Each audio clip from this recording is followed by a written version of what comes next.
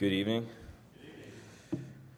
I want to look at a couple different things that have been on my mind lately.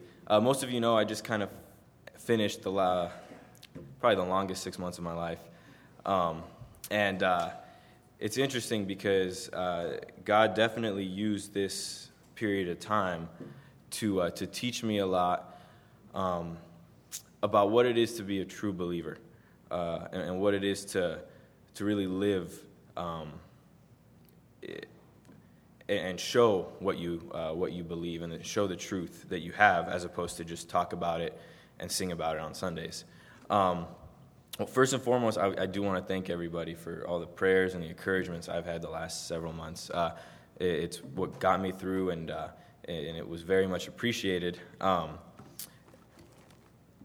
One thing I want to do tonight is, and I have several thoughts, like I mentioned. It's going to be several things that I think you'll see all come back to the Lord Jesus Christ. We have blessings, we have trials, we have so many aspects of our lives. But if we look at everything in light of what the Lord Jesus Christ did on the cross, only then do we truly approach these things the way we should. And only then does the Word of God truly become real in our lives. One thing I would like to do is, if we could turn in our Bibles to Colossians chapter 3 and verse 23.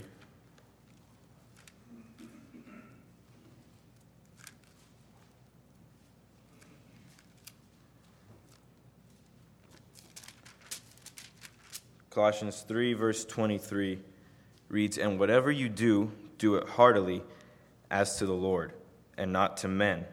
We'll read verse 24. "Knowing that from the Lord you will receive the reward of the inheritance, for you serve the Lord Jesus Christ." And this has been a big thing in my heart lately. Who do I serve? Who is it that I take my orders from? Who is it that I take my command from? Here it says, you serve the Lord Christ.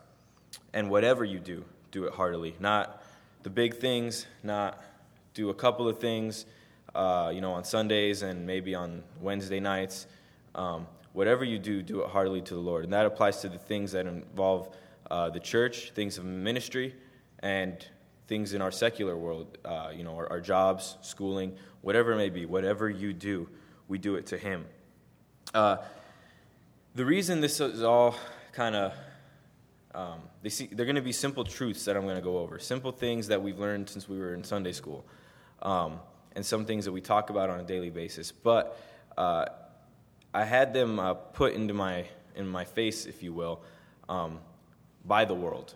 I spent 6 months being told to be ready always, in the middle of the night, and or be ready, and when you wake up bright and early and go to work, to be above reproach. I can't tell you how many times that was told to me. To live a life that is unsullied.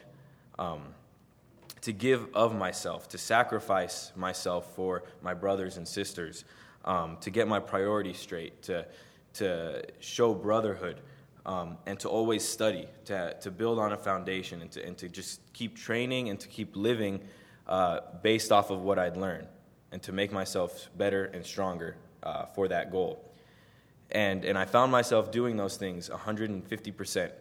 I would stay up very late, wake up very early, dedicate myself to what the sergeant told me I had to do, and all these things.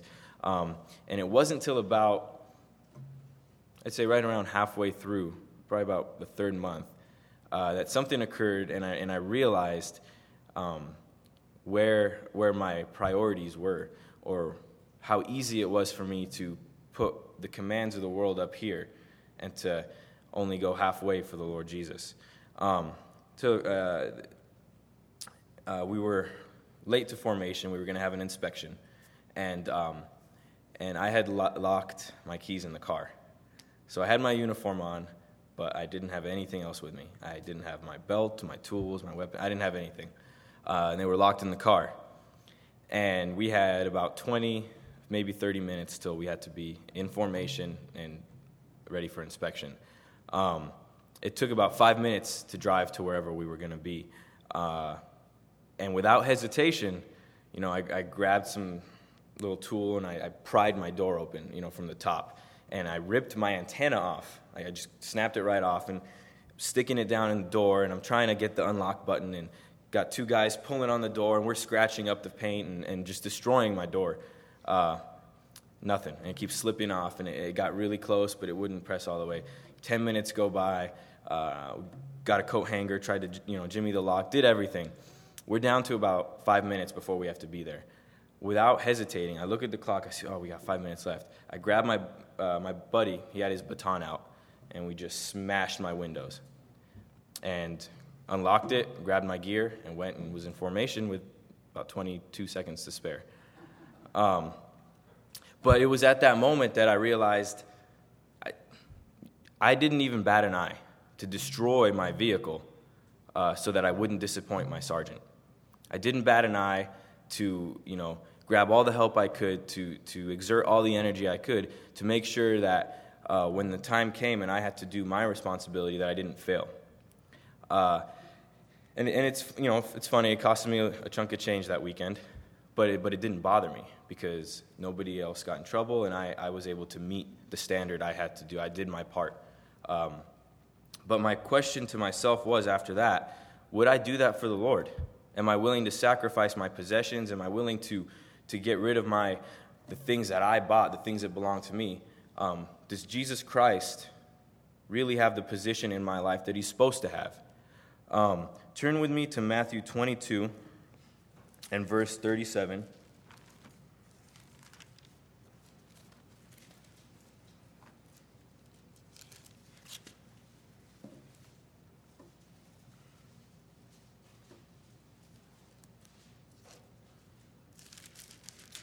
And we'll read 37 and 38. Jesus said to him, "You shall love the Lord your God with all your heart, with all your soul, and with all your mind. This is the first and great commandment." It doesn't say, and again, this is going to be very simple truths that we go over.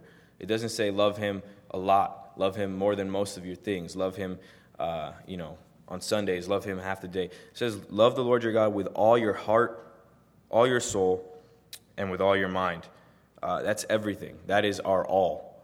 That isn't with any reserve to, the things that I have are separate, and, I love you, and I love, no. We have to love him with all that we have. That includes our possessions, our money, our energy, our time, everything. Luke 14, and I apologize, we're going to be bouncing back and forth a little bit. Luke 14, verse 26.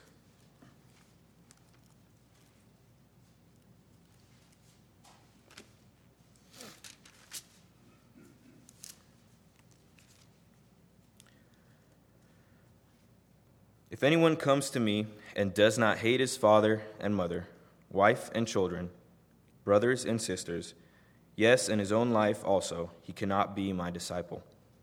And whoever does not bear his cross and come after me cannot be my disciple. For which of you, intending to build a tower, does not sit down first and count the cost, whether he has enough to finish it? Lest, after he has laid the foundation and is not able to finish, all who see it begin to mock him, saying, "This man began to build and was not able to finish." Or what king, going to make war against another king, does not sit down first and consider whether he is able with 10,000 to meet him who comes against him, or with 20,000? Or else, while the other is still a great way off, he sends a delegation and asks conditions of peace. So likewise, whoever of you does not forsake all that he has cannot be my disciple. Here we have someone who's going to build something. And when you build something, you sit down and you, like it says here, you count the costs. You plan, you see how much of the material is going to cost, the labor is going to cost, how much time is it going to take. Everything that's involved is done when you sit down and do this. Not when you're halfway through the job. You don't just go blindly into a job or into a war like the other example. We don't just jump into these things without sitting down and consider it. It's not supposed to be a willy-nilly type of dedication. When we put ourselves to following Christ, it is, like he says here, forsaking all. It's giving up everything that we think we have a right to, giving up our hold on these things or our ownership or our possession, giving up the power that we think we have, and that we think, that we're privileged to be in this country, but we tend to think that we are entitled to our freedom and our liberty, and that goes above everything else. Well, sometimes we have to give that up. Sometimes we have to follow him by giving up all. 2 Timothy chapter 2.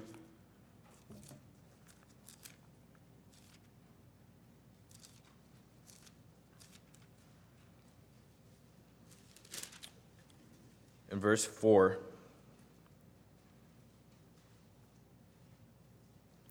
no one engaged in warfare entangles himself with the affairs of this life, that he may please him who enlisted him as a soldier.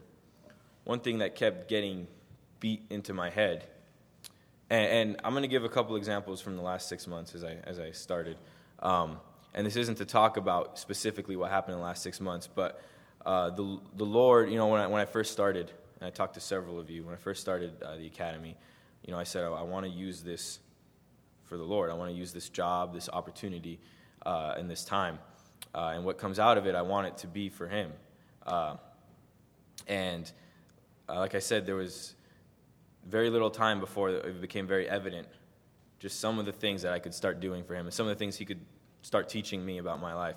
So I'm going to share a couple of these personal lessons that I had, something I'm not very used to doing, sharing a little bit of more of a personal side. But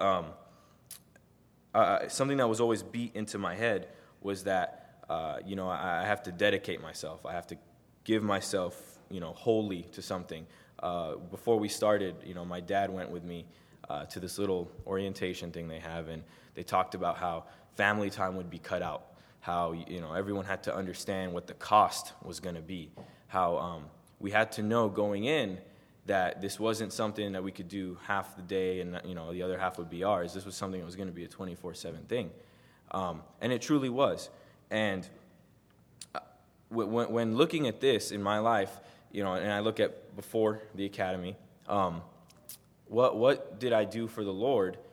I was here on Sunday. I did Boys Brigade on Tuesdays, or I went to Bible study on Wednesdays, different things like that. But was I holy to the Lord, or was I checking a box? Was I, punching in and punching out when I did my time, when I gave him certain things, but I had the certain things that were for me and my own, and the money that was spent, this is for me, and, if you ask it of me, well, this isn't part of the ministry. That's something that I realized about myself. There shouldn't be a separation between our lives being lived for the Lord and everything else in our lives. I had a conversation once with a coworker probably 3 years ago or so, and it was about, and this coworker was a Christian, and it was about being part of the ministry. We got off early one day, and he said, "Well, what are you going to do?" And I said, "I'm going to go to Bible study. I'll be able to make it." And he goes, "Oh, okay. Well, we got a couple extra hours. I was just going to go, watch a movie." I was like, "Oh, well, if you want, you can come with me." He goes, "No, we have a Bible study, close to my house." I was like, "Oh, well, you probably can go. We don't get to go very often." Short version of the story, it ended up becoming a conversation about how we spend our time. And we tend, here in our society, we tend to have our schedule, our work schedule, our school schedule, our free time schedule, and we put the Lord around that schedule. That's the schedule we lay down first. And then whatever gaps we have, okay, yeah, God, you can have Tuesday nights for, from 6 to 8:30. God, you can have Sunday morning up until 12, and then from 12 to 6, it's my time again, and then, or there's football for this season, so that bumps a little bit of God's time. That's how we look at our lives. We don't look at it in the situation that He bought us. His blood paid the price. He owns us. Our life belongs to Him. So our schedule should be God, and everything else we fill in the cracks with. Yes, there's work and there's obligations, and those are good things, and the Lord wants us to do those things. But everything else isn't for us to divide and give him a part of. Our lives belong to him.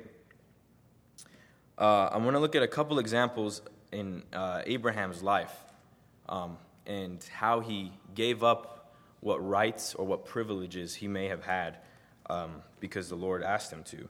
So turn with me to Genesis chapter 12.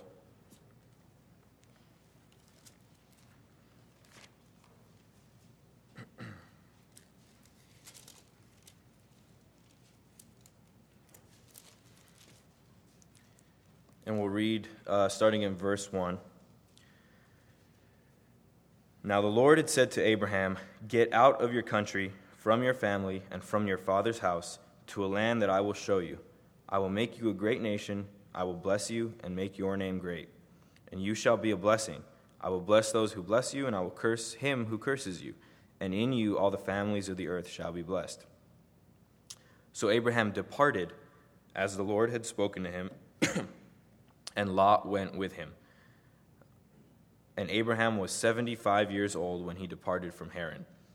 So immediately, Abraham's response to what the Lord says is he gets up and goes.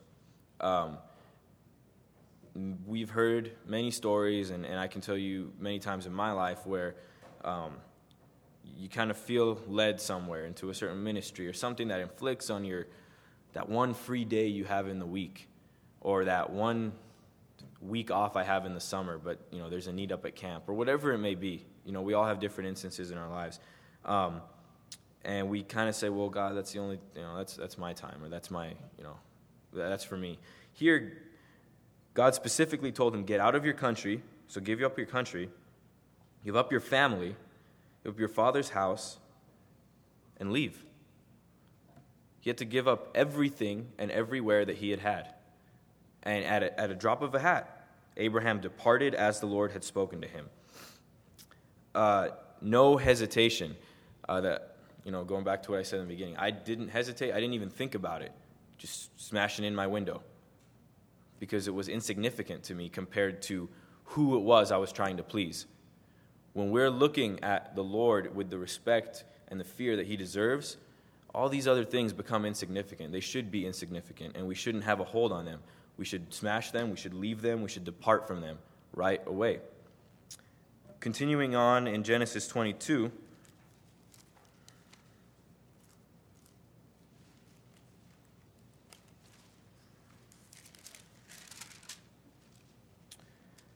and also starting in verse 1. Now it came to pass after these things that God tested Abraham. And he said to him, Abraham. And he said, "Here I am."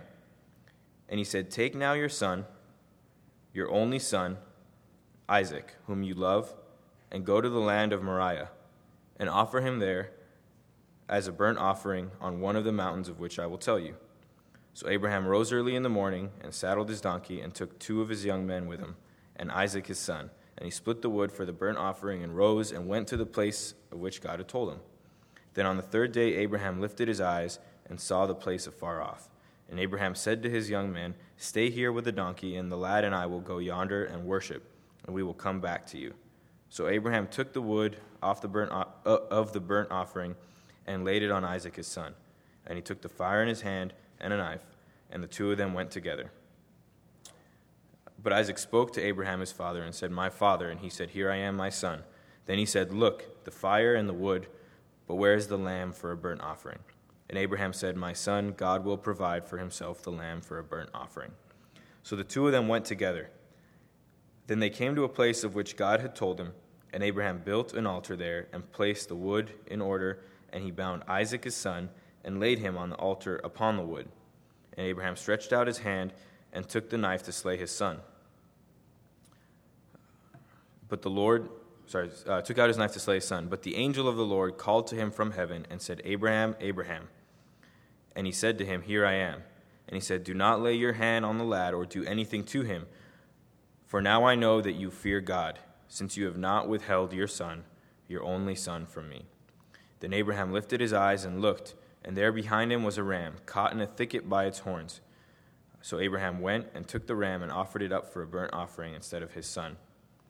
And Abraham called the name of the place, the Lord will provide, as it is said to this day, in the mountain of the Lord it shall be provided.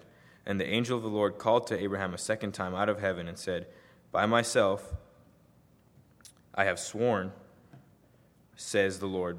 By myself I have sworn, says the Lord, because you have done this thing and have not withheld your son, your only son. Blessings I will bless you, and multiplying I will multiply your descendants as the stars of the heaven and as the sands which is on the seashore. And your descendants shall possess the gate of their enemies. In your seed all the nations of the earth shall be blessed, because you have obeyed my voice. So Abraham returned to his young men, and they rose and went together to Beersheba. So again, another example of Abraham, and we've gone over this story, most of our lives, giving up what is his, and not only a possession, but his only son. The son he had waited for, I believe, about 25 years just while he was in that land. Waiting. The son is born, the son is growing up, and the Lord says, give him up. And if we just, I'll read it again. It says, take now your son, in verse 2, your only son Isaac, whom you love, and go to the land and offer him as a burnt offering. And there's no discourse, there's no reply, there's no comment, there's no question, there's no bartering. But how about, his response is, rose up early in the morning and saddled his donkey. Right away, just the way he left the land of Ur is the same way he gave up his only son. And real quickly, we're going to just bounce back one more time to Genesis chapter 13.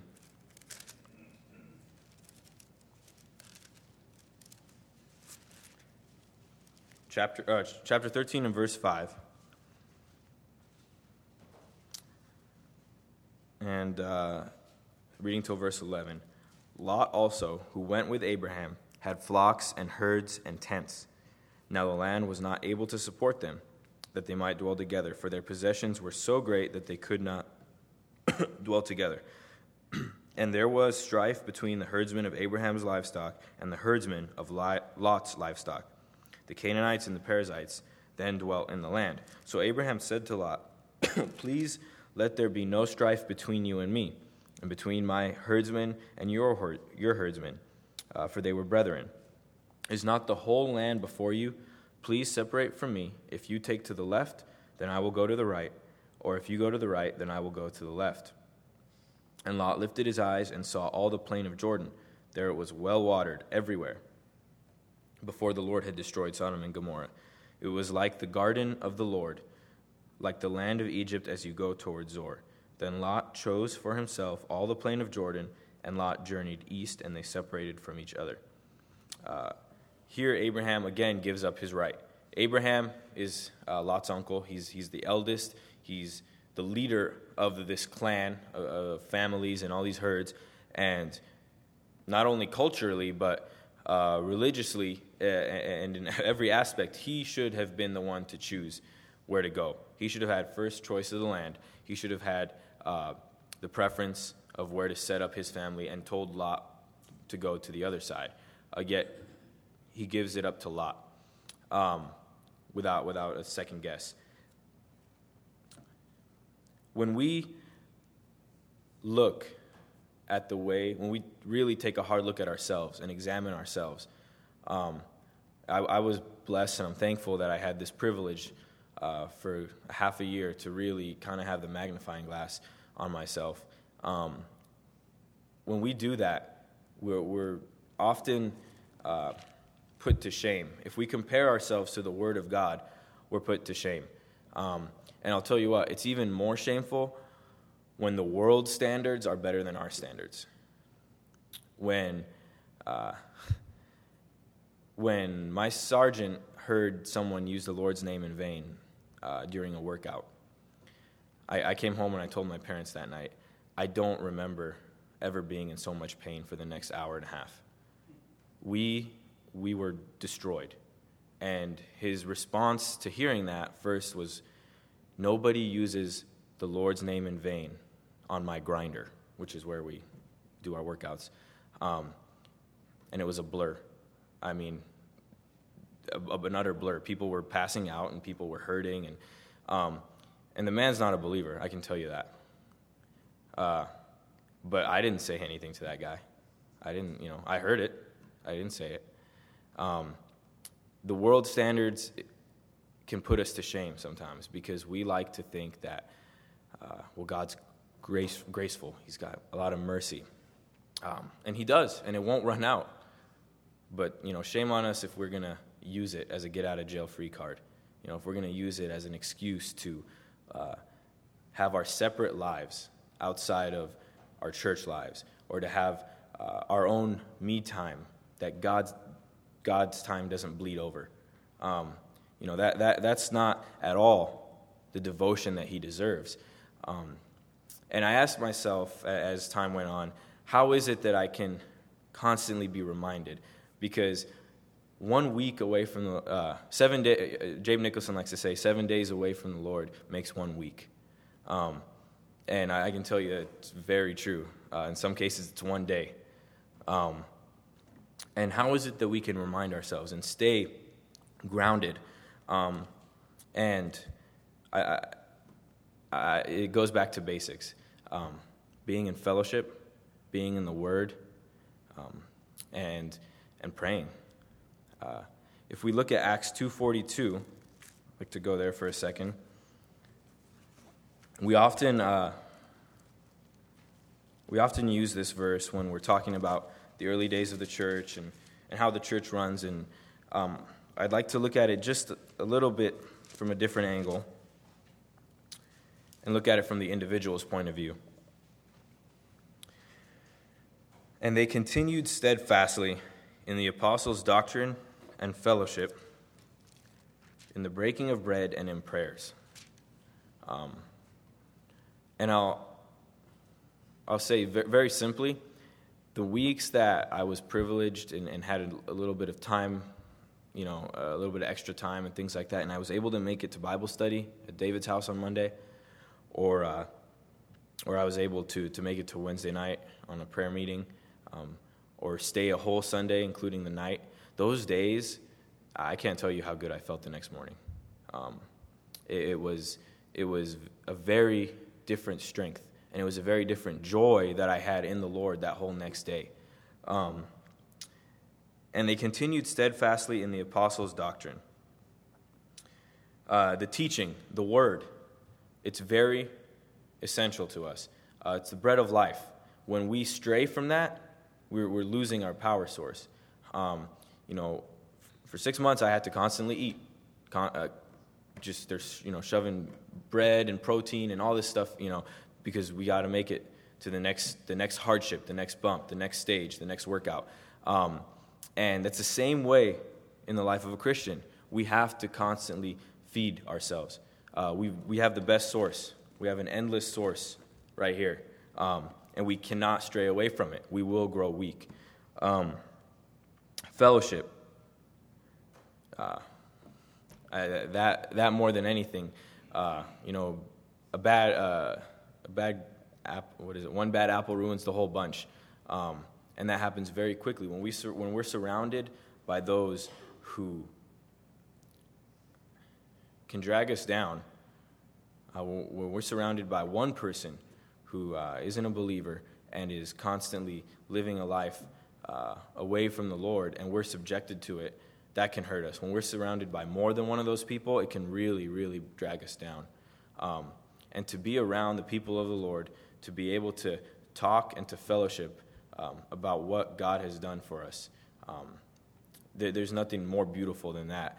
In the Bible, the term breaking of bread was used for multiple purposes. One, for the remembrance meeting, coming on Sunday morning and just dwelling on what the Lord Jesus Christ did for us on the cross.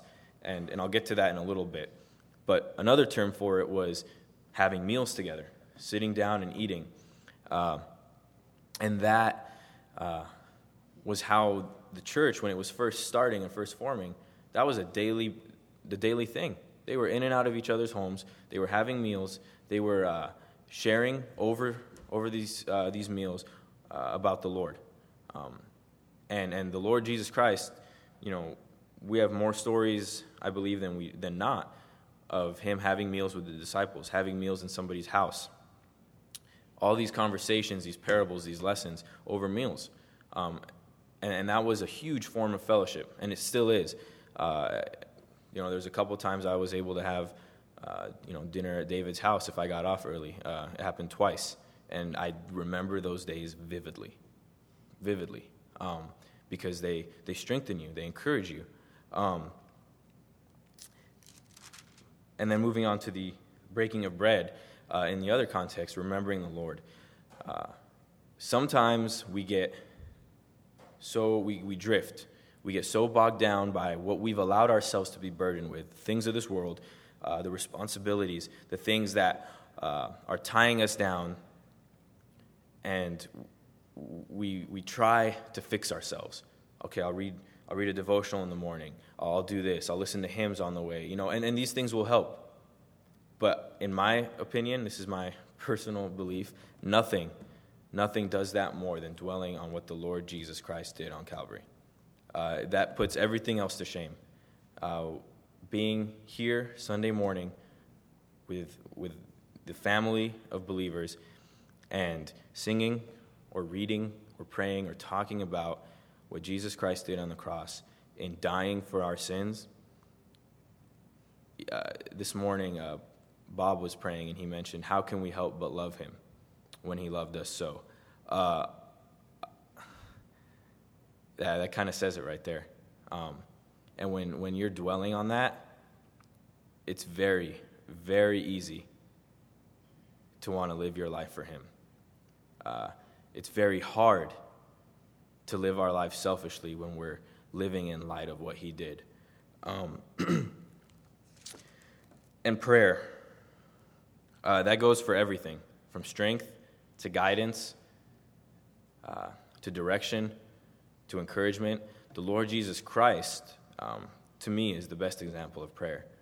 The Lord Jesus Christ prayed when he was tired, when he was weak, when he was burdened with the weight of Calvary right before his death. He prayed for the disciples when they were asleep.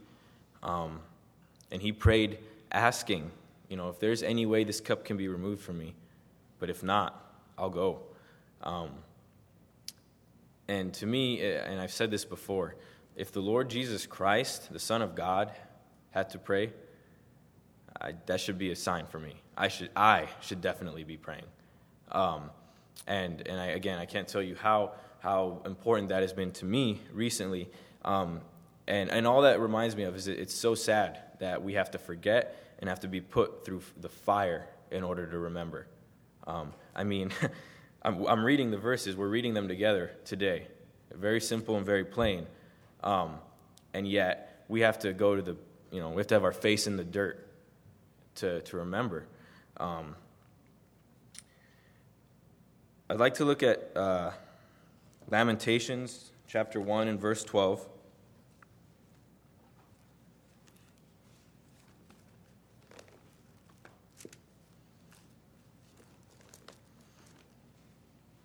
I don't go there very often. It took me a while to find it. Lamentations chapter 1 and verse 12. Is it nothing to you, all ye that pass by? Behold and see if there be any sorrow like unto my sorrow, which is done unto me, wherewith the Lord hath afflicted me in the day of his fierce anger. And this is, shifting gears a little bit. I want to look a little bit more on the suffering of Christ. Because truly, when we think that he's the one leading us, and he's the one guiding us, and he's the one with us, and he's the one providing us the time of day to serve him, providing us with whatever ministry we're in, whether that be our actual job or whether that be just, working here at the chapel, painting walls. When we think that he's the one giving us all this, and he's the one who died for us, we should do a double take. See if is it nothing to you, all ye that pass by?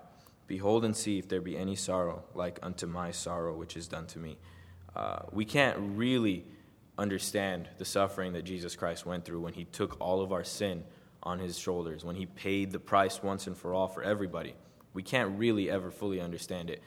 But if we take a moment to look at it, we should be overwhelmed, and it shouldn't be nothing to us.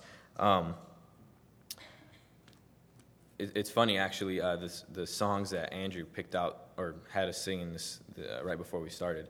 I wasn't able to make it last Sunday night, so I didn't know where we were in the Red Book. And I thought this would always be my little secret, but I'll tell you guys. Every morning for the last 6 months, I had a little collection of a couple hymns that were my favorite, that gave me so much encouragement, and I would listen to them every morning. 3 o'clock in the morning, driving to work, knowing that I'm about to get beat up, and it would lift me up. And it was they were by Andy Griffith, the late Andy Griffith, and the first one was Jesus Savior, Pilot Me, and he would go right into, it was like a medley, right into He Leadeth Me. So I was I was smiling over here when we were singing those. But when we truly allow the Lord to pilot us, when He's the one leading us, we lose our love for this world. We lose our hold on it, our tight white-knuckle grip. It kind of loosens up. We're able to stop what He tells us to stop, go where He tells us to go, sacrifice what He wants us to sacrifice, give up what He needs us to give up, and it becomes really easy. Like I said, for me, it was dwelling on the Lord Jesus Christ and His suffering, His death. When we owe something to each other, if I owe someone some money or whatever it may be, we're pretty good about paying that real quickly. We're pretty good about, for the most part, hey, don't let me forget I owe you this, or whatever it is. But we owe so much to the Lord Jesus Christ. We owe more than we could ever repay. And the beautiful thing is He paid a debt we owed that we couldn't pay. I want to look just briefly at Isaiah 53. Again, a very familiar passage. But I don't think, for me, no other passage brings it to light more clearly. Isaiah 50, we'll start in 52 and verse 14. So His visage was marred more than any man, and His form more than the sons of men. We'll jump down to 53 and verse 3. He is despised and rejected by men, a man of sorrows and acquainted with grief, and we hid, as it were, our faces from Him. He was despised, and we did not esteem Him. Surely He has borne our griefs and carried our sorrows. Yet we esteemed Him stricken, smitten by God, and afflicted. But He was wounded for our transgressions. He was bruised for our iniquities. The chastisement of our peace was upon Him, and by His stripes we are healed. All we like sheep have gone astray. We have turned every one to his own way, and the Lord has laid upon Him the iniquity of us all. He was oppressed, and He was afflicted, yet He opened not His mouth. He was led as a lamb to the slaughter, and as a sheep before its shearers is silent, so He opened not His mouth. He was taken from prison and from judgment. And who will declare His generation? For He was cut off from the land of the living. For the transgressions of my people He was stricken, and they made His grave with the wicked. But with the rich at His death, because He had done no violence, nor was any deceit in His mouth. Yet it pleased the Lord to bruise Him, and He has put Him to grief. Like I said, I don't think we could read it. I don't think we could dwell on it or think about what he went through. The Lord Jesus Christ, the Son of God, coming down as a man, giving up everything he had without reservation to bear not my sins only, not your sins, not just the white lie I told when I was 5, but every sin, past, present, and future, of every person on his shoulder, and to put that away, to pay for it once and for all, so that we don't have to do anything but say, I believe it, thank you, and I accept it. To think of everything he went through, the beard being plucked, the whips in his back, those glass shards, the nails ripping out his flesh, the spitting on his face, the nails through his hands and his feet. If we actually take a moment and look at those things and dwell on those things, how could we live for ourselves?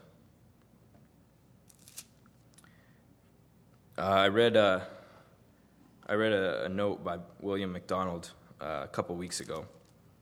It says, sometimes as I sit at the Lord's Supper, I have to ask myself, what is the matter with me? How can I sit here and contemplate the passion of the Savior and not be melted to tears? Another wrote in similar spirit, O wonder to myself I am, thou living, bleeding, dying lamb, that I can scan the mystery over and not be moved to love thee more.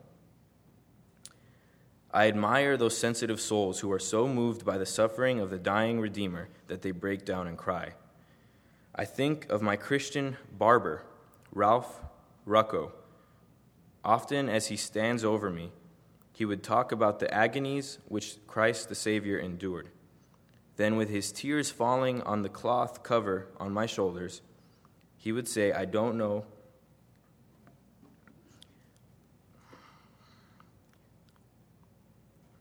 why he was willing to die for me. I am such a wretch, yet he bore the penalty of my sins in his body on the cross.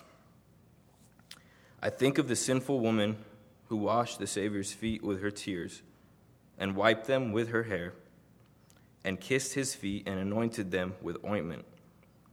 Although living on the other side before the cross, she was more attuned emotionally than I am with all the superior knowledge and privilege we have. Why am I such a block of ice? Is it that I have been brought up in a culture where it is considered unmanly to weep? If so, then I'd wish I'd never been in this culture. It is not a disgrace to weep in the shadow of Calvary. The disgrace lies in not weeping. Borrowing from the book of Jeremiah, we should pray, Oh, that my head were waters, and my eyes a fountain of tears, that I might weep day and night. Weep, that is, over the sufferings and death which my sins brought on a sinless Savior. And I take as my own the immortal words of Isaac Watts, well might I hide my blushing face, while his dear cross appears, dissolve my heart in thankfulness, and melt my eyes to tears. We should pray to deliver us from a curse of a dry-eyed Christianity.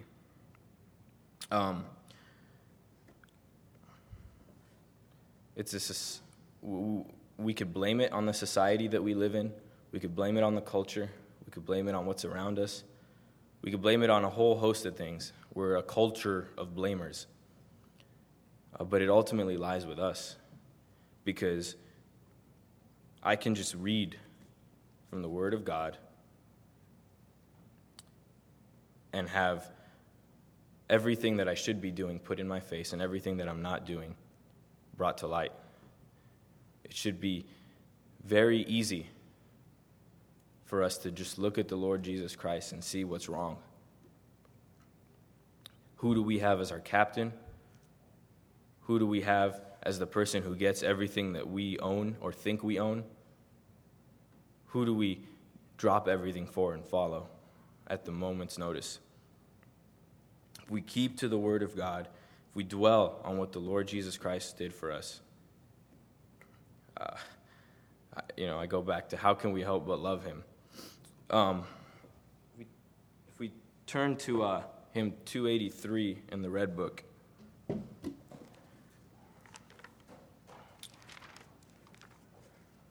Going back to that hymn by Isaac Watts.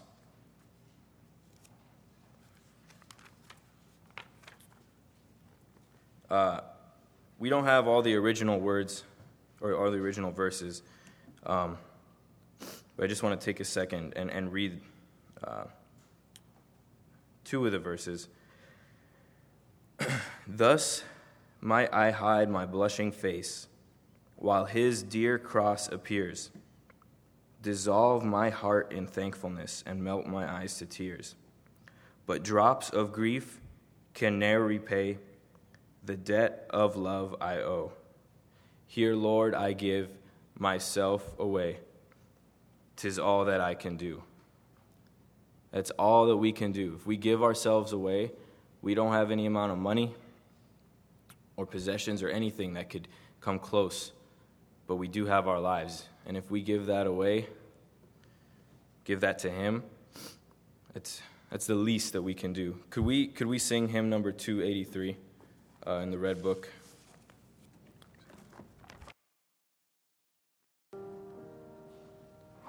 God and Father, we just thank you so much for your love. We thank you for your Son, the Lord Jesus Christ, and we thank you for him willing to come down and die on the cross.